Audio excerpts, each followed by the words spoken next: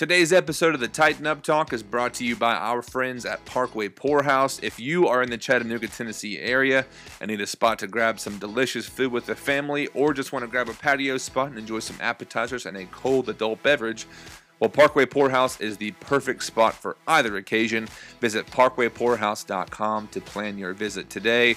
Folks, I'm Trey Wynn. I am joined here by Chase Green, and we have a ton of things to discuss about the Tennessee Titans.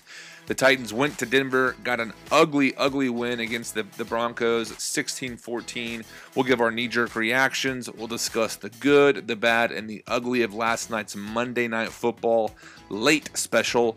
We'll also discuss the Isaiah Wilson situation. We'll give our thoughts there. And when is it the appropriate time to hit the panic button after an ugly game? Obviously, Stephen Gostkowski had a rough night. And John Robinson's been making some money moves. We'll discuss what we think is going to potentially happen there, as well as give a preview for the Week 2 matchup against the Titans and the Jacksonville Jaguars. Folks, we want to make sure you know we got some things in the works. The events for the Chat 10 Sports Podcast Network and chat10sports.com have been planned, so make sure and go to chat10sports.com/events to see everything we have planned right now. Make sure and check us out on Facebook to get all those event details. We do plan on having a full COVID-19 approved watch party, so make sure and plan to join us this upcoming Sunday for the 1 o'clock kickoff. But Chase, I am feeling a lot better than I thought I would last night, staying up that late. How are you feeling? About the same. I've got the Saturday schedule for work, so they kind of let you switch off a half day. So I definitely preemptive strike and took off this morning.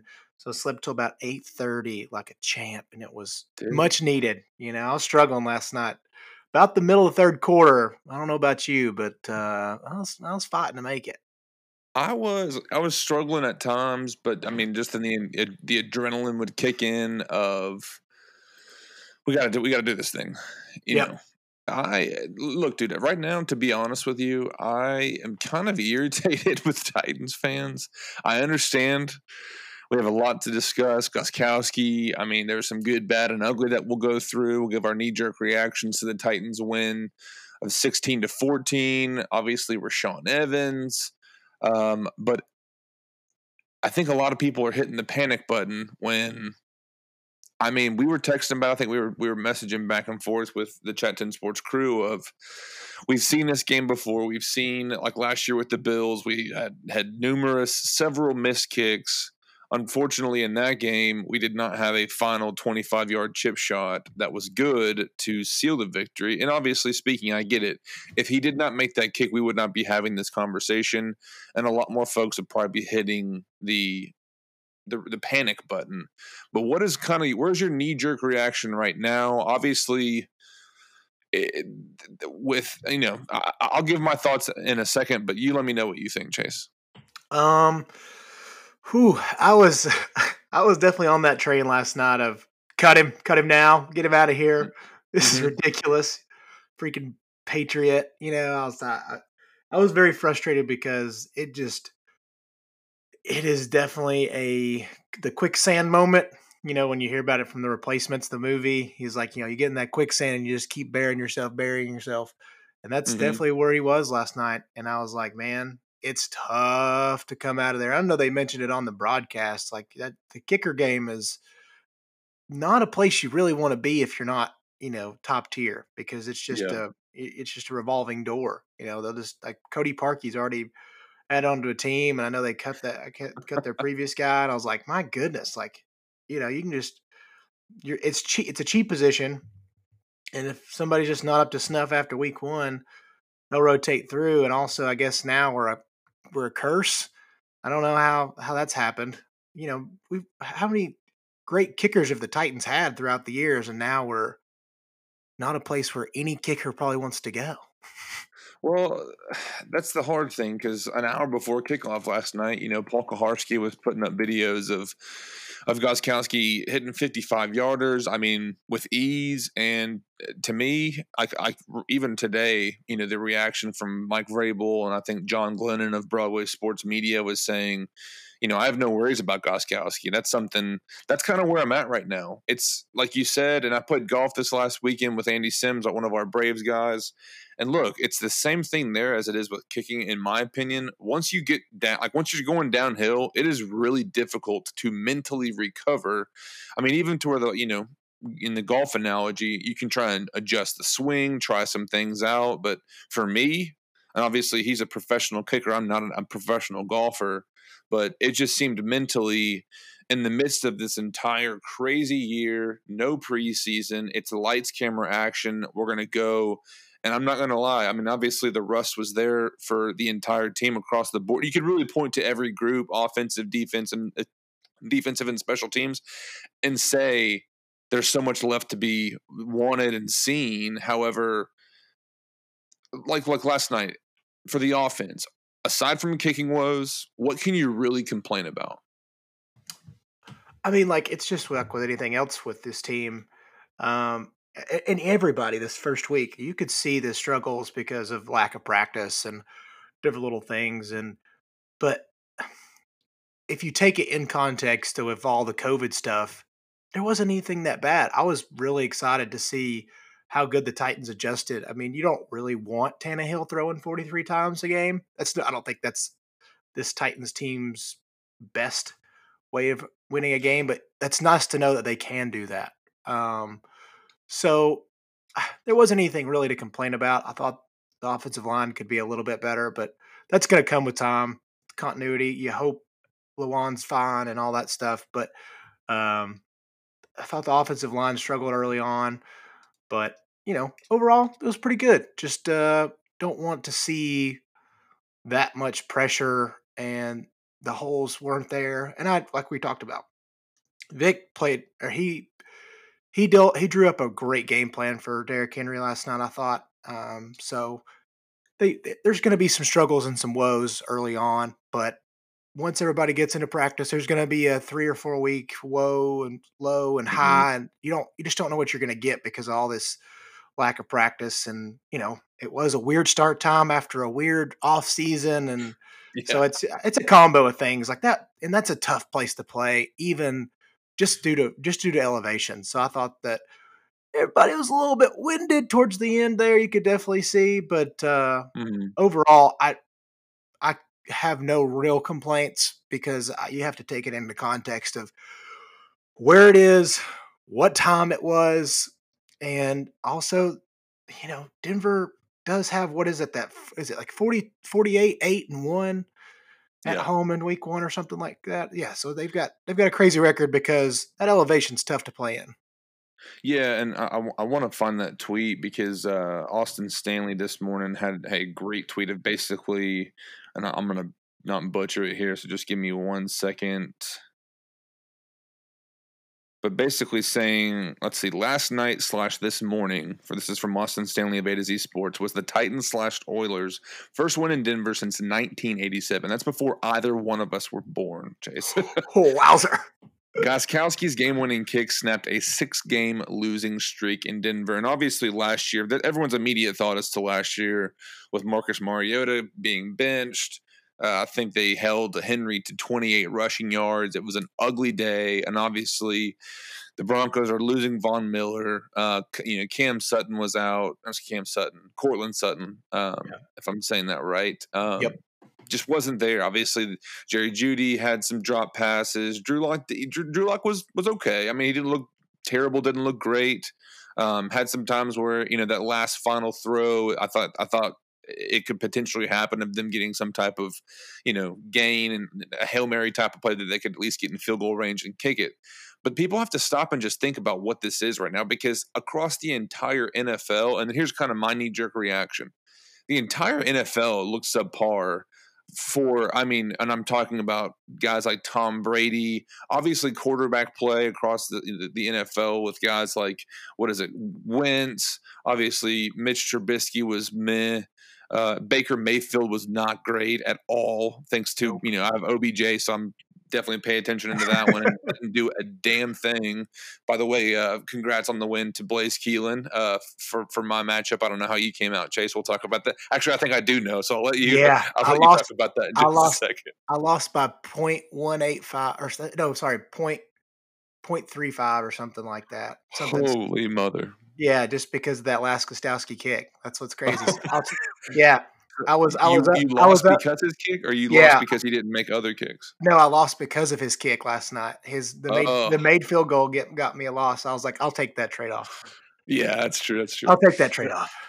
No, but I'm just thinking across the entire NFL. I'm one, and I think I'm trying to think of Dean Pease was on the midday 180 yesterday, talking with the guys basically about how the quality of play was there, and I'm thinking maybe the NFL just basically opts out of the preseason indefinitely. It's just something I think maybe some one preseason game or an exhibition, don't call it preseason, of just getting guys out there and Yeah. knocking a little bit of that rust off, because even post game, Lawan even and the majority of the Titans fan base, it was definitely a rusty game. And even like Ryan Tannehill, I have the stats pulled up here from last night. You would have thought he had, a 60 QBR, quarterback rating. Guy went 29 for 43, 249 yards and 2 touchdowns, and he was sacked once, which is, for those Titans fans who know the history of this team, there's always those games where, you're going to get 4 or 5 sacks, and even the ones that we won't talk about from 2017 where, the Ravens sacked Mariota, 11 times in a single game. Yeah. I just think we got to pump the brakes across the board a little bit. Obviously, missing three field goals, one PAT, and then finally making that fourth one, I believe it was, maybe missing 3, whatever the numbers were there. I'm just thinking, I get it, but I want to talk about some good things because we're kind of in that zone right now. Obviously, you get the win. Like I said, outside of the kicking game and an offensive attack, I guess that does categorize as offense. I really can't complain. Corey Davis had a great night. Humphreys was almost automatic. But give me your thoughts on some of the positives that we saw from last night. Yeah, Corey Davis was probably going to be the first thing I touched on. I was very impressed, and they kept going. And I know they mentioned it on the announcing crew last night that they kind of got away from that during the center part of the game. Was that play action sweeping Corey Davis across the mid to deep middle, and that kind of went away. And I was like, well, dang man, that's something that CD was really working, and he looked awesome. And that toe drag catch, that's when you're getting a little hot, because I think that was his third or fourth catch. Was the toe drag on the sideline, and that strong hands, man. That dude's got a great catch radius. And so I was talking to my little brother last night about it. It's like, man, I wish these guys, and Mike Pipe too. I was like, I wish these guys wouldn't show up, just on contract here. But I really, really hope that's what something along the lines of Corey was last night. And to kind of roll into another good thing that I was very pleased with was how much Tannehill spread the ball around. Like, I mean, look at the Mm-hmm. stats last night of who, let's see, not to read off lines, but like Corey Davis, 7 catches, Adam Humphrey, 6, AJ, 5, Jonnu, 4, Henry, 3. Like, that's what you want to see. And I think that's exactly what Tannehill's game is going to be this year. Hopefully, it's not the 43 times. I think we're going to have to tone that down just a little bit. I think that's to me the best way to play it. You want to see, and we didn't have Evans, or not Evans last night. Yeah, we did not have Darrington Evans. He was Darrington. That's right. scratched. Yeah, it was Evans. Yeah. So that was kind of. I was really hoping to see that, but hopefully we'll get that sooner later than later. So I was pleased to see the overall game just being spaced out and spread out, and excited to see Corey get some confidence back, because that's his main thing that I know Tron Davenport's talked about and Vrabel's talked about, that he's his own worst enemy. And last night he played a heck of a game, and he was Tannehill's favorite target.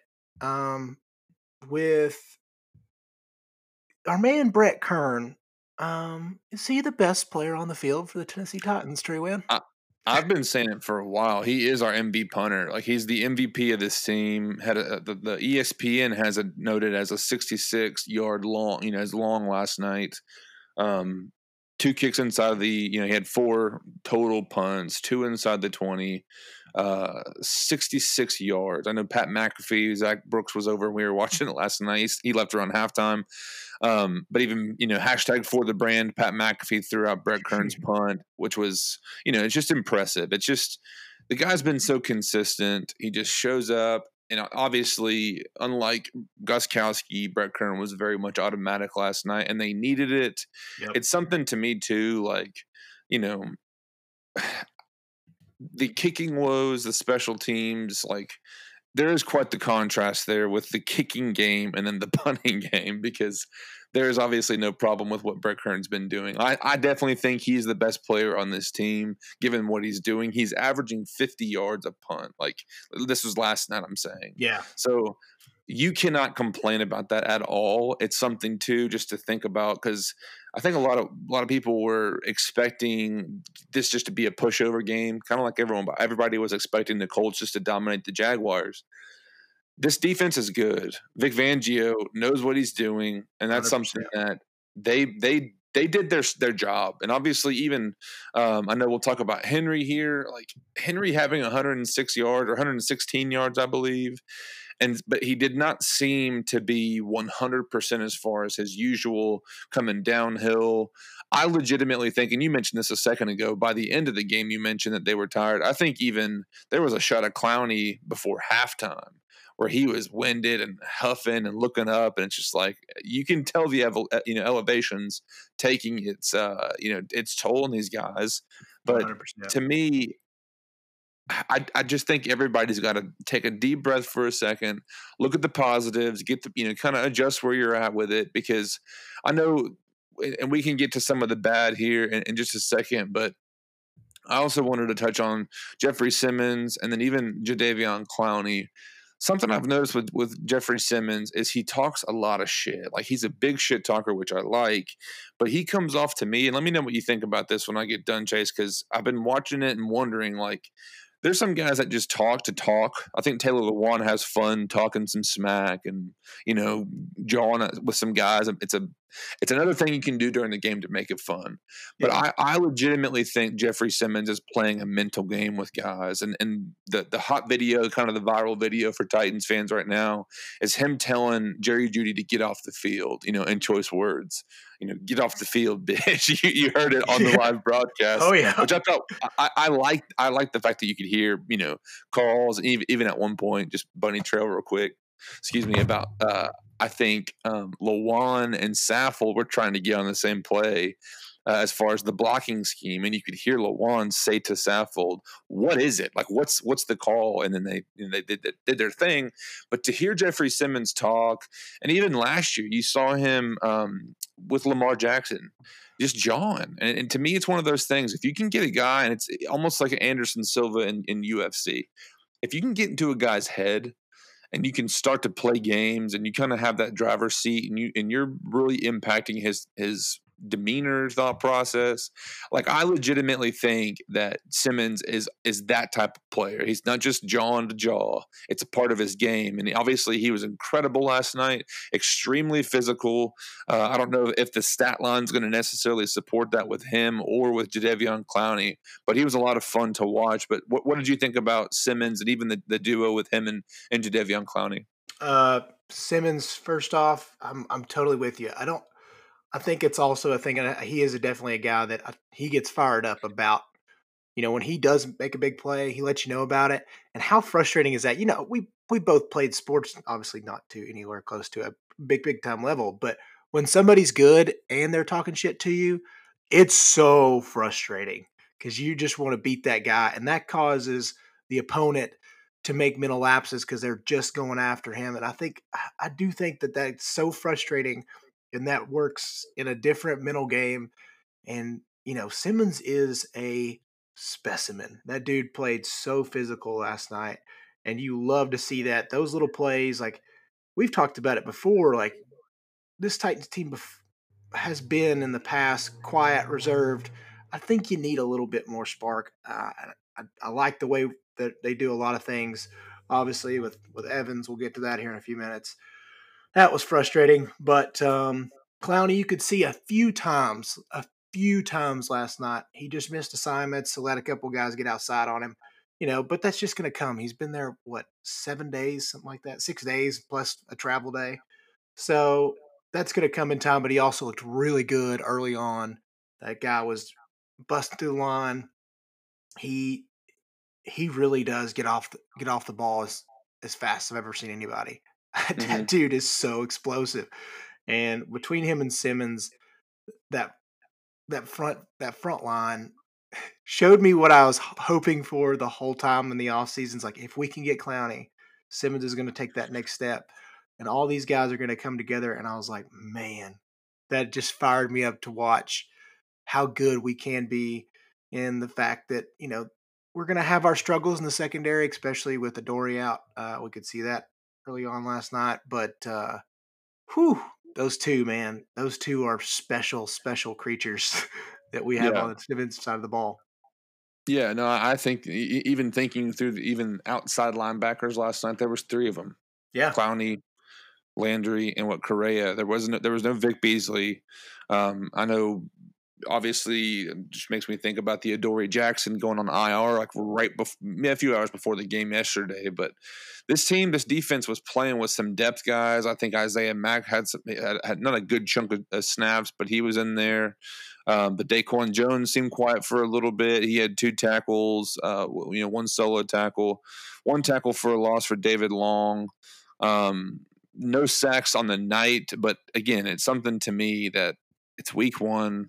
It was one of those games that I just think the late start, obviously traveling. I would have hoped that they would have traveled out Thursday or Friday and been there for a couple of days to get acclimated to the elevation change, because people talk about it as though it's like a joke of these guys are going to have to adjust. I think Dave McGinnis was on 104.5 The Zone out of Nashville, talking about how, guys, I would get off the plane when we would go there, and after 15 minutes of touching down, I needed to take a breath, take a nap. He said, I think, it's a real thing that you got to account for, and obviously the Titans did what they did, and thankfully they got the win. But to me, as far as the other good things, I think the defense did have a good game.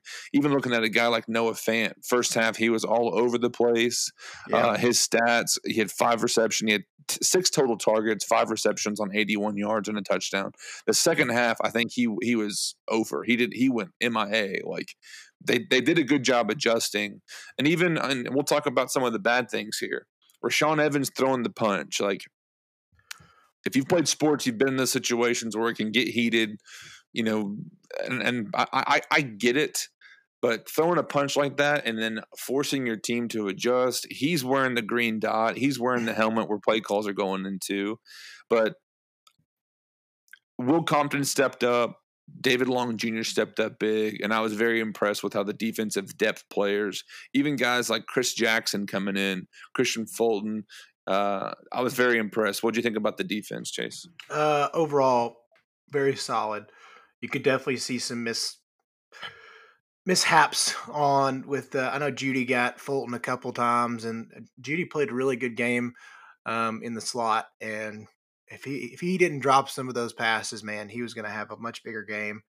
Um, Overall, though, I thought Harold Landry played a really good game, and it's another one we talked. I know you said it earlier about some of our front seven guys. Like, there's going to be, it's not going to show up in the stat line, but Hmm. man, like Harold Landry, I think it was that. I guess it was the first goal on stop where if Harold Landry doesn't put pressure on Locke, he missed the tight end. I don't their third string tight end. He was wide open, and Hmm. because of Harold's pressure, he just sailed it. And I was like, oh my gosh, that. And Right. I know they noted it. I know Levy said, man, if it wasn't for that pressure, that's an easy touchdown. He could Yeah. have thrown it to two different guys and just didn't do it. I thought our secondary is going to struggle because of they're playing with depth guys that are starters, and I know Butler played fine, but Fulton's going to have his woes. I mean, he's a rookie. Yeah. Jackson got beat a couple times, but overall thought it was fine. Um, But back to Evans, you just got to be smarter, man. I know, like Mhm. you said, I get it. I know you're frustrated.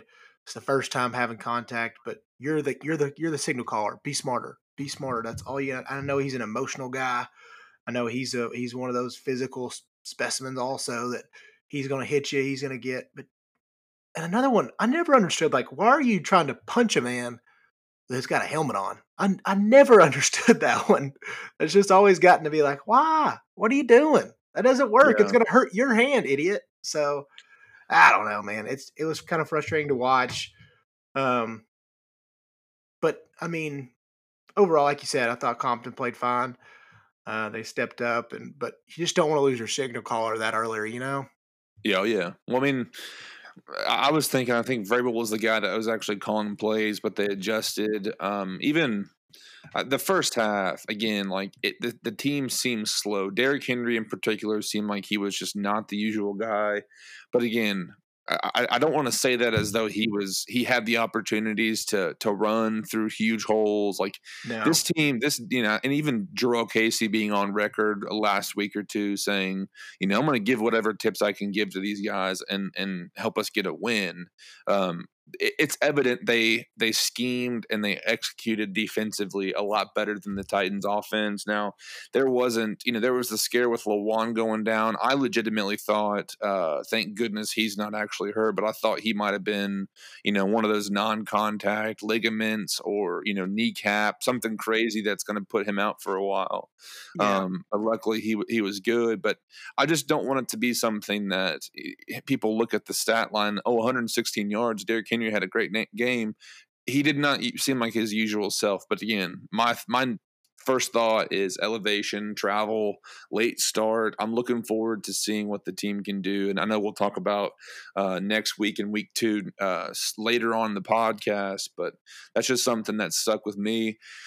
Um, as the self-dubbed Tennessee Titans Twitter fan, whatever I want to call it, I am the conductor of the Khalif Raymond hype train, and I want to move to this Toot toot, because, baby.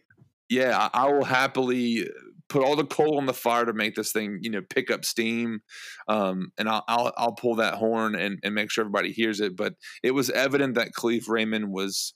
I know he had a couple targets. He did not have any catches, straight up triple zeros for him. But even in the kick return and punt return, um, aspect, I think he had 3 punt returns, 1 kickoff return.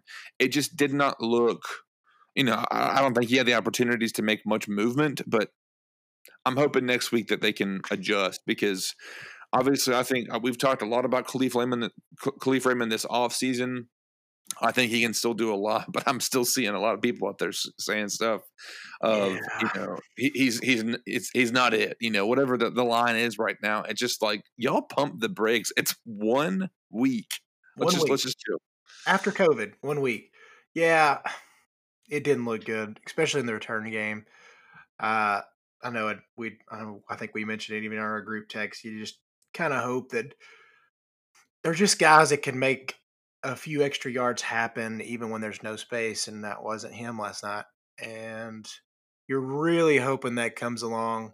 And I even mentioned this, and I know Dory's out. I'm just saying as a generality, but like, if Dory wound up being 85 to 90% of what kind of returner he was at USC, what a difference that would be, you know? Like that's Hmm. so frustrating that we haven't found that guy.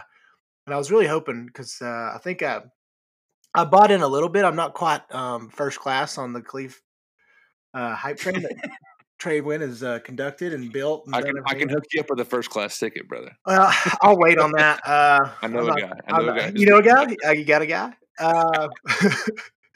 So like I was just thinking about, man, if he could just find it, because it's going to be really tough if Humphreys got a little motivation from a lackluster year last year. Then I do not see Khalif being on the field all that often. Obviously, he'll have his times, but it's going to be tough for him to overtake that role. And the way Tannehill spread out the ball last night, it's going to be tough for him to find targets.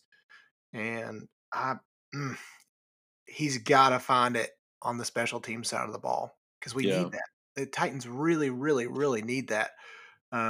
Field position is going to be such a big aspect for us, and obviously with Brett Kern, we've got that on the defensive side. So get up some little things because, like you said, I know Henry looked a little slower in the first part, and then he had some big gains at the end. But and to spin back off that, I really thought that Casey and that group did a good job of not. I don't even remember one time of just a big over pursuit of because I know a lot of guys want to hit Henry, and they did a really good job of time blitzes um, and making that first tackle on Henry. They did a Mhm. great job of gang tackling, and if the first guy's going to hit him, he makes the tackle. And that's so hard to do for that big giant man. But they did a good job and they never over pursued. And I thought they just, if once he gets to the line, you make that tackle. Don't dive in the backfield and try to make a play because that's where he's going to burn you because he's way faster. He's going to bounce outside. He's going to, if you take a bad angle, but they did a really good job on him last night. And I know, yeah, stats show that he had a good game, but he had a couple big runs late, and that's what Derek does. But I didn't think it was his best game. I thought that man, that offensive line of Tennessee really got ate up a little bit early on, Mhm. and that defensive front for Denver played great. And I mentioned it last week. Jarrell Casey came to play, man. He really did 2 pass deflections and a couple quarterback hits. Man, that dude was getting after it. Yeah. So Well, shout out to speaking of him. guys who came to play, I didn't expect to see a Tennessee versus Alabama matchup, but AJ Johnson, now Alexander Johnson, 12 solo tackles. Stud. Yeah, one quarterback hit. The guy, he's one of those guys, and correct me if I'm wrong, his time at Tennessee was good, but it wasn't like he was getting 12 tackles a game and all that because he was dominating last night. And it might be something that front four, with Chubb. I think Chubb came back. Make sure I don't was he playing last night? Yeah, Bradley Yeah, Chubb was there. yeah, yeah, Had two quarterback hits. yeah.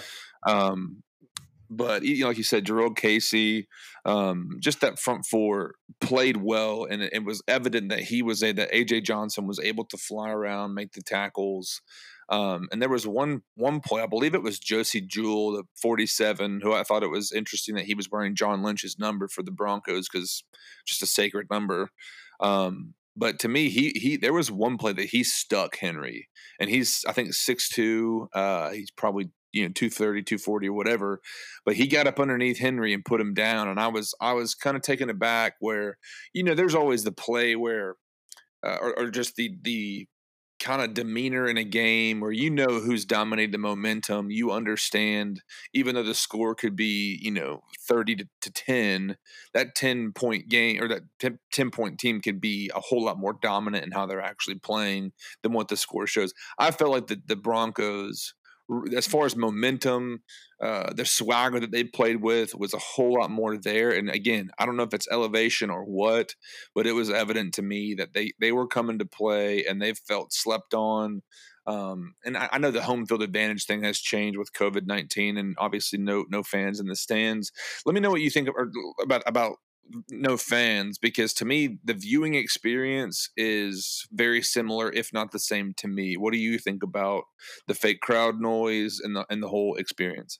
I thought it was a little sloppy, which is going to get better because timing on like certain sounds. That's going to get better. The NBA had the same problem early on. That's going to get adjusted. It'll be fine. But yeah, like timing the roar of the crowd whenever the quarterback walks up, things like that.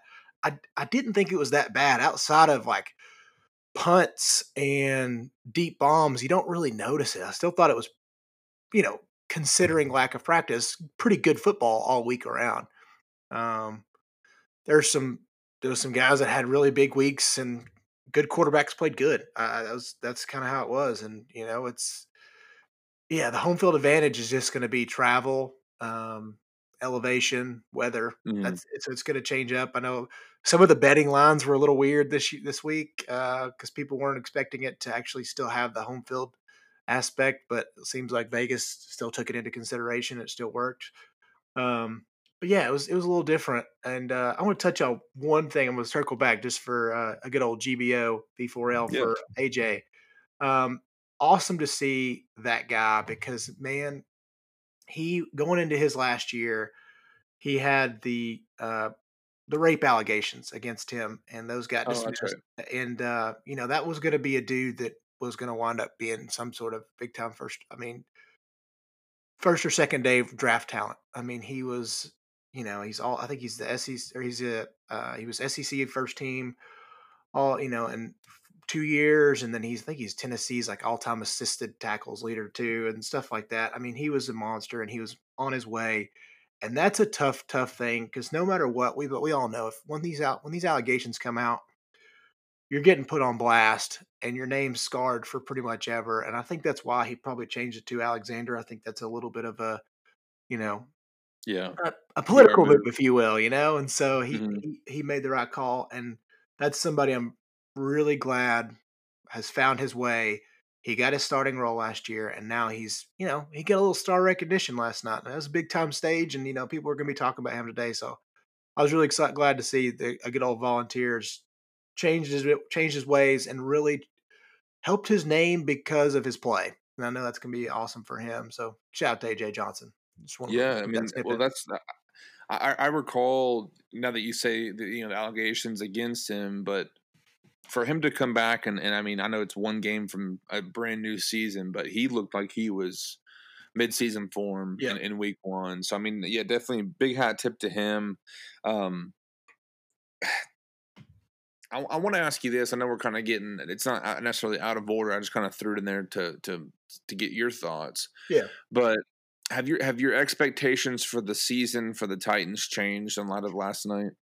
Mm, not really. I still think this team's going to be very solid. From what I saw, I mean, I understand what the Jags did, but from what I saw, I still think this Titans team is the best in the division. Hmm. Uh, I think 10 wins is very, very easily done. Just from what I even, scanning, I know it's week one. I'm not going to overreact, but, from the Vikings defense being super subpar, and that's why I started them, and they got -9 points, and I wanted to throw things, but that's what I get. Hmm. And, some other defenses and stuff like that, I don't feel like there's as tough a competition as I maybe initially thought. So I do think this Titans team's got some things to work out, but Hmm. no, I think it's pretty similar. Maybe even I guess I'll just say pretty much similar. I think this is a 10-win team, um, and probably the best in the division. Did it for you last night?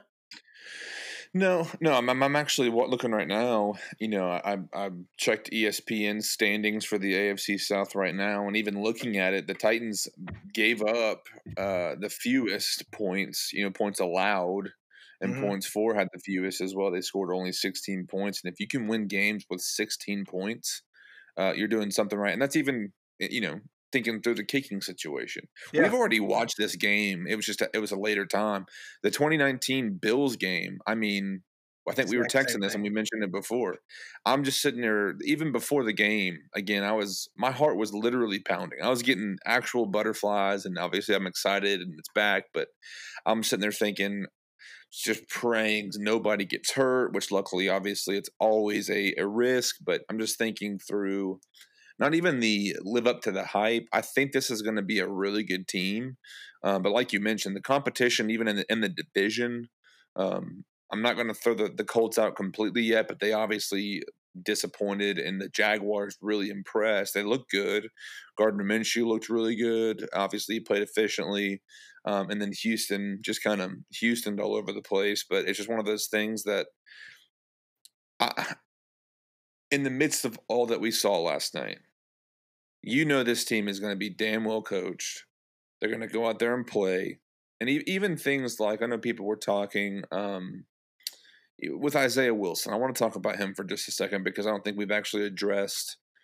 We did not have an episode since last week, and last Friday he happened to Totally. go out and get hammered and do donuts on Broadway or off of Broadway in Nashville, and ended up wrecking his car and hitting a building. But obviously the kid's going through a lot of stuff. I wanna give my 2 cents because honestly, it kind of hit home for me to where, as a young 20 something, there's times I think it varies for person to person, but when you're, and here's how I see this: You're a first round pick, former 5-star recruit, goes to Georgia, has a very good, solid career, comes out as an underclassman, as a junior.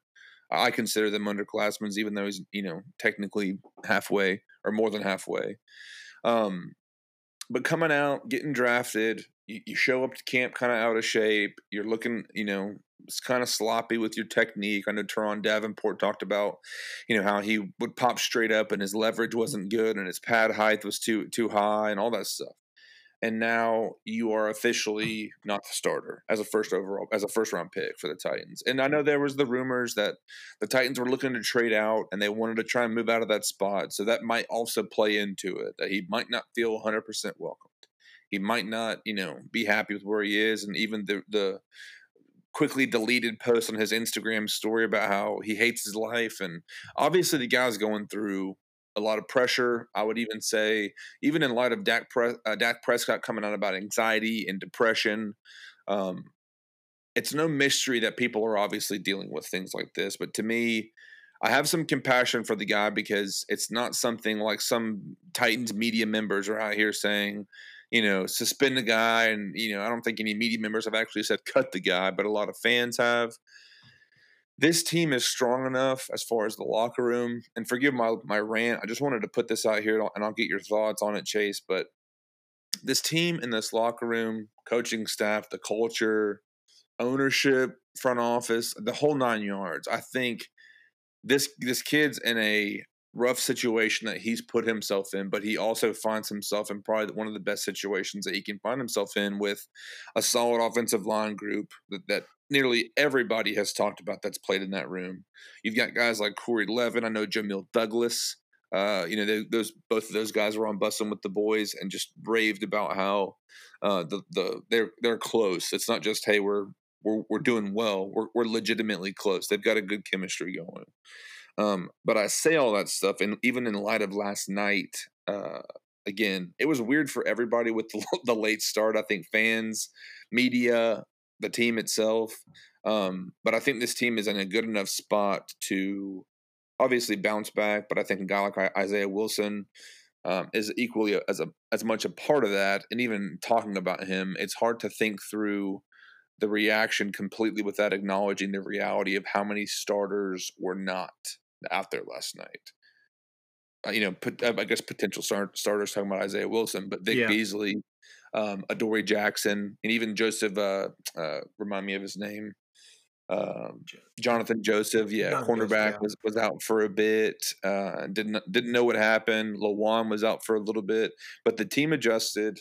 I'm not just trying to be, I know Mike Keith gets a bad rap for being all butterflies and rainbows because the kicking game was horrid.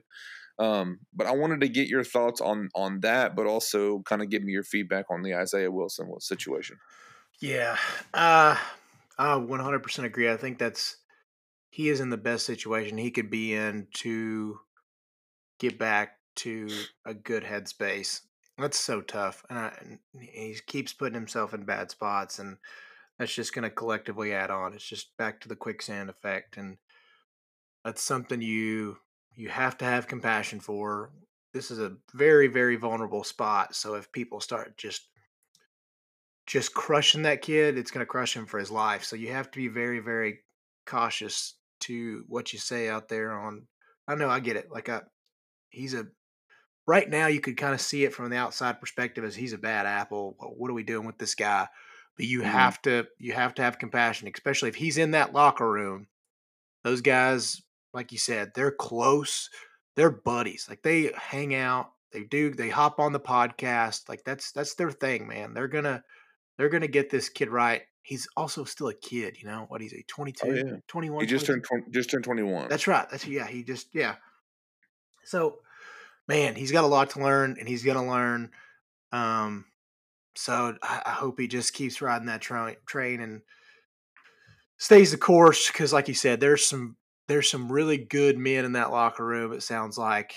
And however you want to take this, as far as like a bro mentality, but there's a lot of alphas in there that really help you especially whenever you're in a big time locker room like that. And there's a lot of big personalities. So hopefully they can guide this kid and get him back on the right track because clearly the potential's there for his football talent. He just got to get some stuff together in his own life, and that's very tough to do.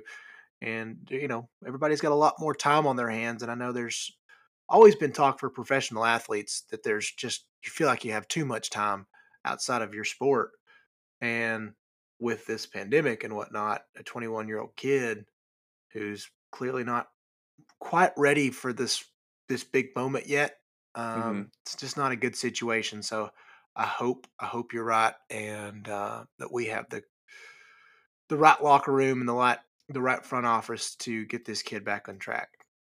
Yeah, and people were having they're kind of tweeting out yesterday, like, couldn't the Titans, didn't they have some type of meeting or, during the combine with them to identify this stuff? This is not like, No, I know Sam Pittman's with Arkansas now, but he was a huge part, and even while Isaiah Wilson went to Georgia, even guys like Cade Mays, Andrew Thomas, I believe, I forget where he was drafted. He was top five.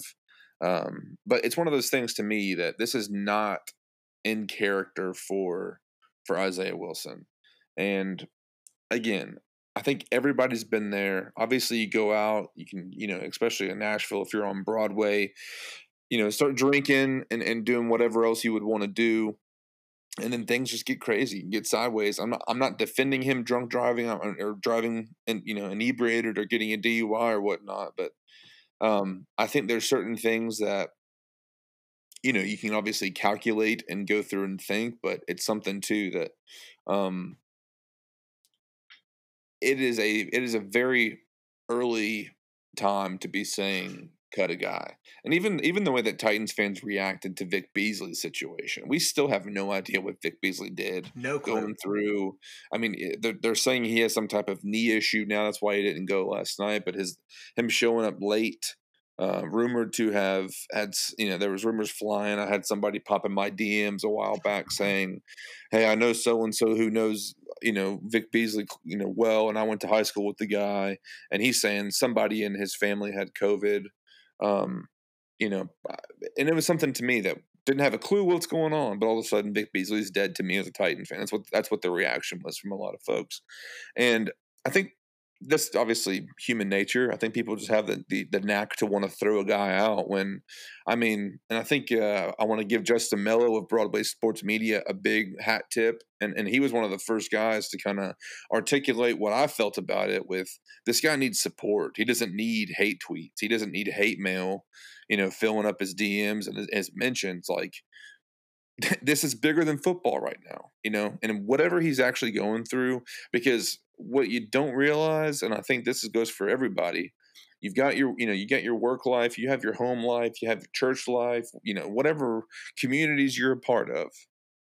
It's all one thing. It's all one cloth. And you better well believe that, your home life, and again, I'm speaking as somebody who grew up in, you know, quote unquote a broken home, as it wasn't always fun. It wasn't always nice. So I want to say that for the sake of not saying, Isaiah Wilson's okay, and he didn't make a mistake by drinking and driving.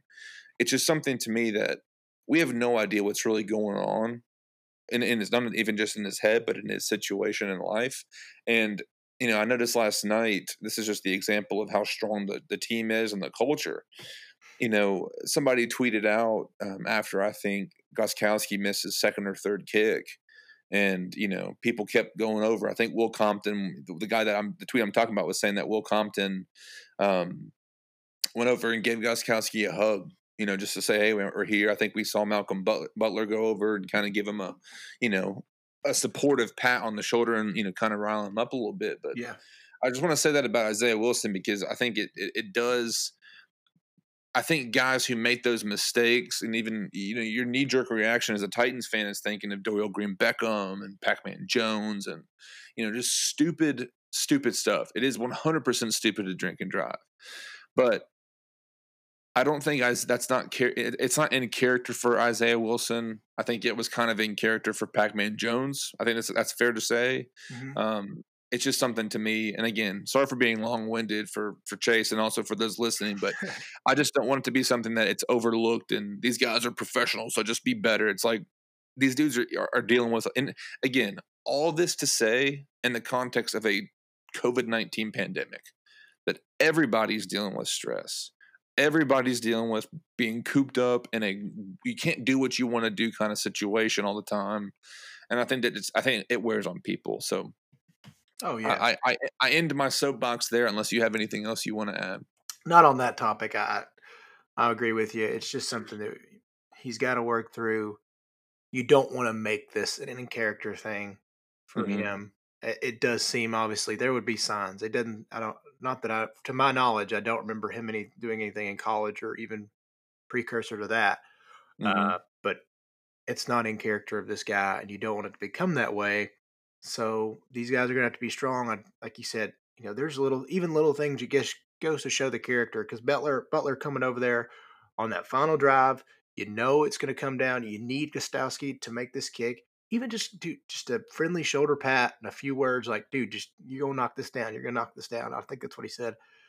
And yeah, Compton's going to be the guy. Obviously, he's a vocal person, so yeah, there's a lot of guys that are going to instill some confidence with you, and they're going to tell you when you're doing right, when you're doing wrong. So hopefully they have help try to guide this guy. I know it's still something that you have to work on your own self, but I know there's going to be a lot of guys encouraging him to get back on the right track because he's going to be somebody that's going to be wanted and needed to play for this Titans team for a long time. Hopefully, so we'll see. That's a tough one to get around, but it's going to happen. I think that this, like you said, to reiterate again and again, this locker room is the right place for this guy to be. So hopefully that comes back around.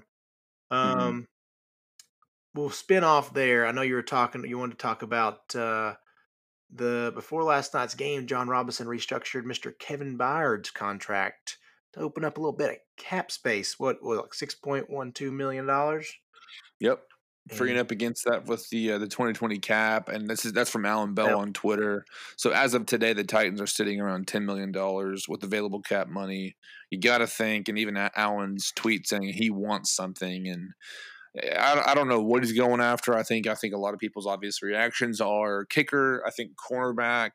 We don't know what's going on with Adoree because that's kind of how Vrabel does it. I think it's a lot of how a lot of coaches in the NFL do Yeah. it. It's kind of a guessing game, but obviously, if the guy's going on, which I'm kind of liking this new 3-week IR, it feels kind of injury list. I know it's formerly known as the DL list in baseball, but give a guy a few weeks rest and let him come back. And, I think that could have been beneficial last year when you need a guy like Malcolm Butler to come back. But I'm just thinking through of, are they satisfied with what they have in the secondary with defensive backs? Because Jonathan Joseph, Christian Fulton, even Chris Jackson coming in, who was a 7th-round pick, and I mean the guy didn't play terribly. I mean it wasn't Stephon Gilmore or Jalen Ramsey playing well, but I mean he did the job. And obviously a guy like I think it was a good game for those younger guys or older guys based on their experience to let them go out against a younger quarterback like Drew Lock and see if he can sling it. Lock didn't have a bad game, 95 quarterback rating, 23 for 33. 216 yards and a touchdown. I thought the secondary looked okay. I don't know if any specific spots aside from kicker and cornerback kind of appealed to you as far as a spot they could potentially fill. No, those are the only two spots I can really think of. And I think the corner spot's just your third or fourth guy is a rookie, Adoree. You don't know we don't know how bad it is, and I know it's just a 3-week IR, but you need a little bit more depth there, and I think Mm-hmm. that's got to be it. I don't really know what else he'd want unless there's just something out there that I'm missing, but those two spots are the only things I can think of. So he's going to go out there and work something out. Yeah, I mean, and the thing too, if he just sits on that money and it's $10 million that he has this year that could roll over to next year, even better. Yeah, And that's 100%. even a part of the ongoing conversation for this offseason of the Titans trading Jarrell Casey and freeing up $10 million there. Obviously, that's still there, and we just signed Clowney. I mean, and that's something that we can talk about too is Clowney's deal because I mean, for the love of God, John Robinson continues to make these deals that, for Tannehill, for Derrick Henry, for and now Jadeveon Clowney, like you're seeing him construct these deals to a point where it's almost you just expect a jaw dropper of a how did he do that? Because I think I'm trying to look it up right now with Spotrac of what he's slated to make in 2020. I think he's at 12.7. I believe. Let me make sure and pull this up here. Let's see here. Yeah, I believe he's at 12 and a half, roughly. So it's just something to me that for a guy that's a quote unquote disruptor, game wrecker, he's always going to be a guy that you have to account for, and you still have $10 million left in the bank. Obviously, it shows Kevin Byard is a team friendly player. But it's pretty impressive to see what J-Rob has done this offseason. Yeah, we've talked about it again and again. It might be one of our favorite parts of this Titans team is just to watch what J-Rob does in the offseason, how he negotiates and wheels and deals, and God, he keeps getting better at it. So, yeah, that Clowney deal, considering what people thought you were going to pay for him earlier on in the offseason, fantastic. Just freaking fantastic. And these little restructures and things like that to open up cap space continue to happen. It's the best part of his game. There's still some, obviously we've missed on a few draft picks, but overall done a great job there. Dude, general manager wise, you couldn't ask for a better trio. And I know you talked about it last week in your article. Like this is a thruple, if you will, of fantastic people that are really wanting this team to be great.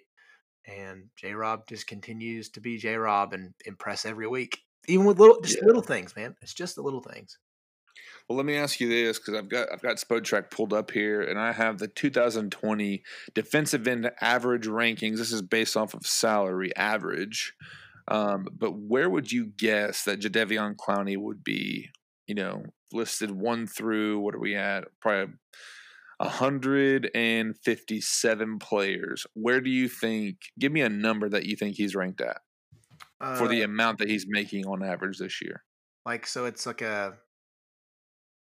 I got a list 1 through 157, and based off of the average amount of the contract for this year alone, since he's on a 1-year deal, where do you think he ranks in the top? Obviously, I'm sure you're thinking top 10, but give me a number that you think he would be ranked at. I don't know. This year, Mm-hmm. probably quarterbacks and all. Like I don't know, 30. No, this is just defensive ends. Oh, just defensive ends. Sorry. Yeah. 4. Bro, he's 18th. No way. Yes, and I'm not going to go through every single player, but first is Joey Bosa averaging $27 million in 2020. Oh, that's right. He got Myles Garrett, 25. DeMarcus Lawrence, 21. It's going down, and just to give out some of these names that we're seeing, D Ford at 17. He's number 7. Number 9 is J.J. Watt at $16.6 million. Dante Fowler Jr. Jarrell Casey's making 15.1, which again, incredible. Brandon Graham right before Jadeveon Clowney's at $13.3 million for the Eagles, and Clowney's coming in right at $13 million as the 18 overall ranked defensive end based on average salary. I guess you could not. If you told me that before the season, one, that the Titans are going to be signing Jadeveon Clowney is one thing, but to get him at $13 million when he was once talking about what, $21 million, and I was even thinking through, obviously talks are picking up. We have a good chance. The Saints are in it. The Titans are in it. Surely they're going to land 15, 16, $17 million a year and just give it to him. But $13 million for this year and to be the 18th ranked overall player based on salary as a defensive end is absolutely crazy to me. Yeah. Oh man, that kind of surprised me. I also didn't realize how many guys are getting paid.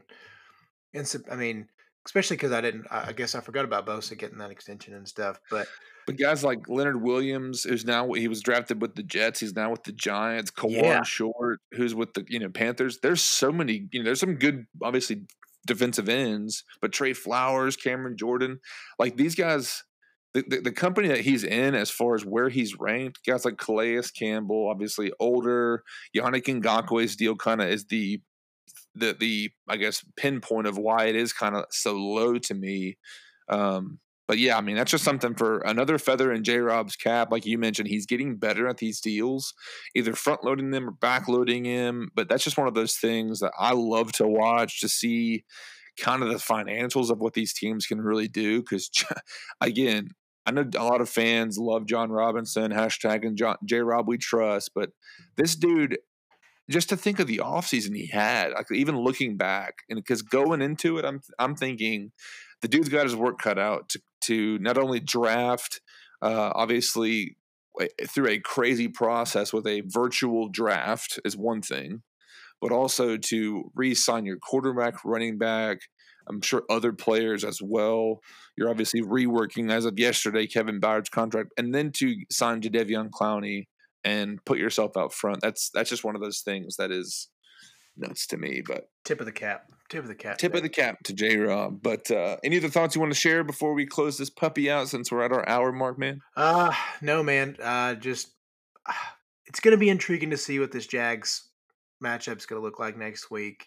Mm-hmm. Um, Yeah, let's preview that, because yeah. I wanted to make sure and do that. I'm glad you mentioned that. But yeah, go ahead. I'm sorry. I just want to make sure we did jump on that. I, I do think it's a little bit of a point that I heard earlier. I think that might have been like the Jags getting up for one thing, and I also don't think the Colts are very good. I never understand this preseason hype on them every year and why people think Philip Rivers is going to wind up being this great quarterback. He's washed, man. Like, I hate to say that, but Mm-hmm. he's washed. If you watch him last year, the only reason I did was because I have, I had Eckler in fantasy, so I started to watch them a little bit more. And then last year I also had Keenan Allen in another league. So you start to watch a little bit and you're like, man, Philip Rivers is just not very good. And yeah, they're like, well, he was 36 for 46, but he also had 2 picks, and some of that stuff, it just doesn't look good. Minshew, he only had 173 yards, but he was super efficient. I know you said that earlier. Um, they're gonna be all right, but I do think that was one of those. Colts aren't as good as I think people think they are, Mm-hmm. and I think the Jag just really got up for that game, and nobody was prepped, and just a lack of practice, and it was a perfect combo. And for the first time ever, the Jacksonville Jaguars had the largest attendance of the season. So there's that Minshew mania. Yeah, no, I don't know what the actual numbers were, but I doubt it was anything crazy, to be honest. I Now, mean, even just to think, and I know we shit on the Jaguars all the time. Every opportunity I get, it's happening. But mhm, they looked, I mean, not just competent, they looked efficient. yeah, And like I mentioned, Minshew goes 19 and 20, 173. He's not throwing 500 yards, but 3 touchdowns. That's pretty good. But I wanted to look. Obviously, stats don't tell the whole story. But through James Robinson, didn't even know who that was. Now that Leonard Fournette is with the Buccaneers, James Robinson was the leading rusher last week, averaging 3.9 yards a carry. Keenan Cole Sr.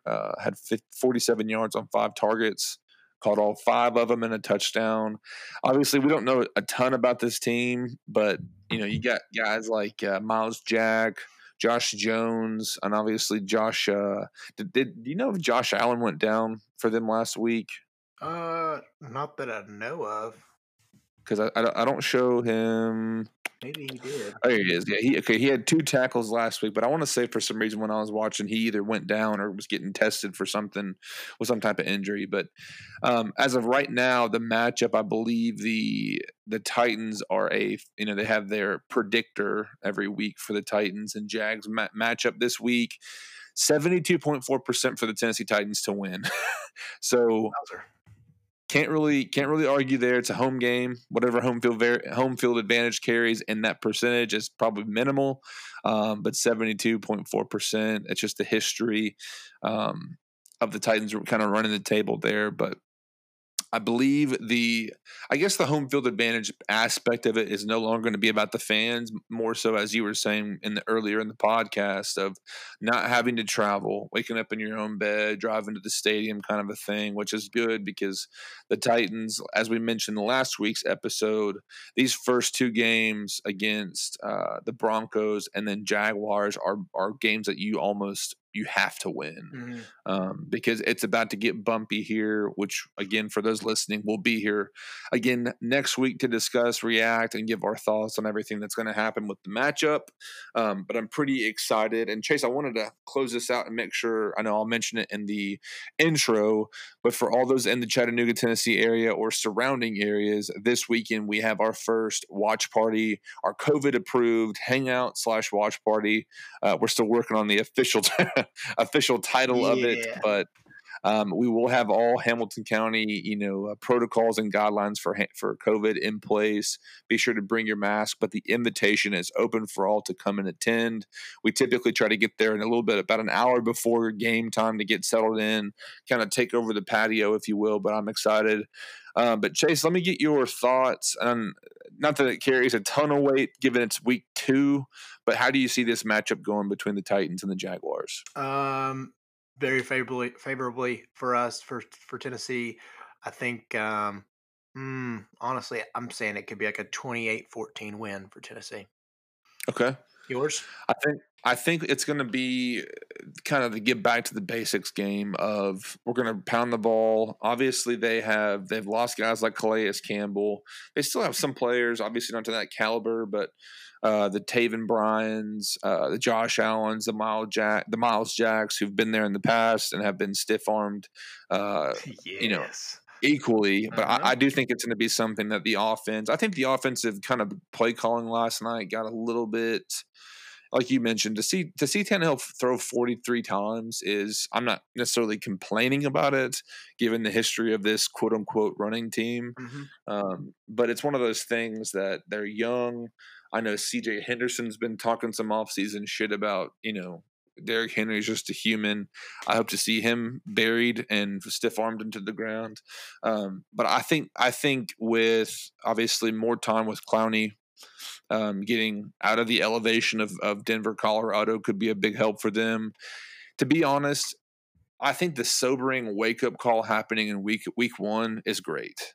It's not what we wanted to see necessarily, but we got the win. And in a few weeks, we're not going to be really discussing much about it, I anticipate, unless we have a ongoing drama of kicker, like we did last year. I don't think it's going to be that situation, but that's kind of where I'm at. The spread right now, Titans are at -9, which that's something we'll see what takes place there as the week goes on, but that's kind of where I'm at. But any other thoughts, my good man? No, man, just tighten up, and as always, if you're in Chattown, come visit us this weekend. So, gonna be exciting. I'm glad to have. Hopefully, I'll see a lot of people. I know they're I understand if you can't come, but I'll be excited to see everybody. It's gonna be a fun weekend. And we're gonna get this thing rolling. Ball start in 2 weeks. Speaking of, real quick, just gonna shamelessly plug. Mike Pipe and I have the full schedule breakdown. We're gonna do a fun full season score prediction. We're gonna see how that holds up starting tomorrow night. So we'll have that on, and hopefully have some fun guests the next week to preview. And so subscribe to this podcast, and also to Welcome to Valhalla, if you would mind, please. Yes, sir. For all those listening, please subscribe, rate, and share. Make sure and find us on Twitter. You can find me at TRESWINN.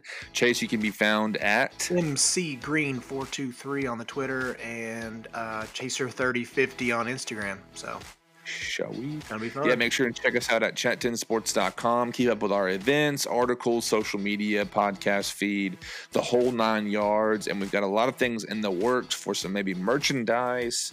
The gears are moving over at old Chat 10 Sports. So make sure and keep a finger on the pulse if you do. But guys, we really appreciate you listening. For Trey Wynn, Chase Green, we hope you'll have a great rest of your week, and we'll talk to you next week. And as always, tighten up.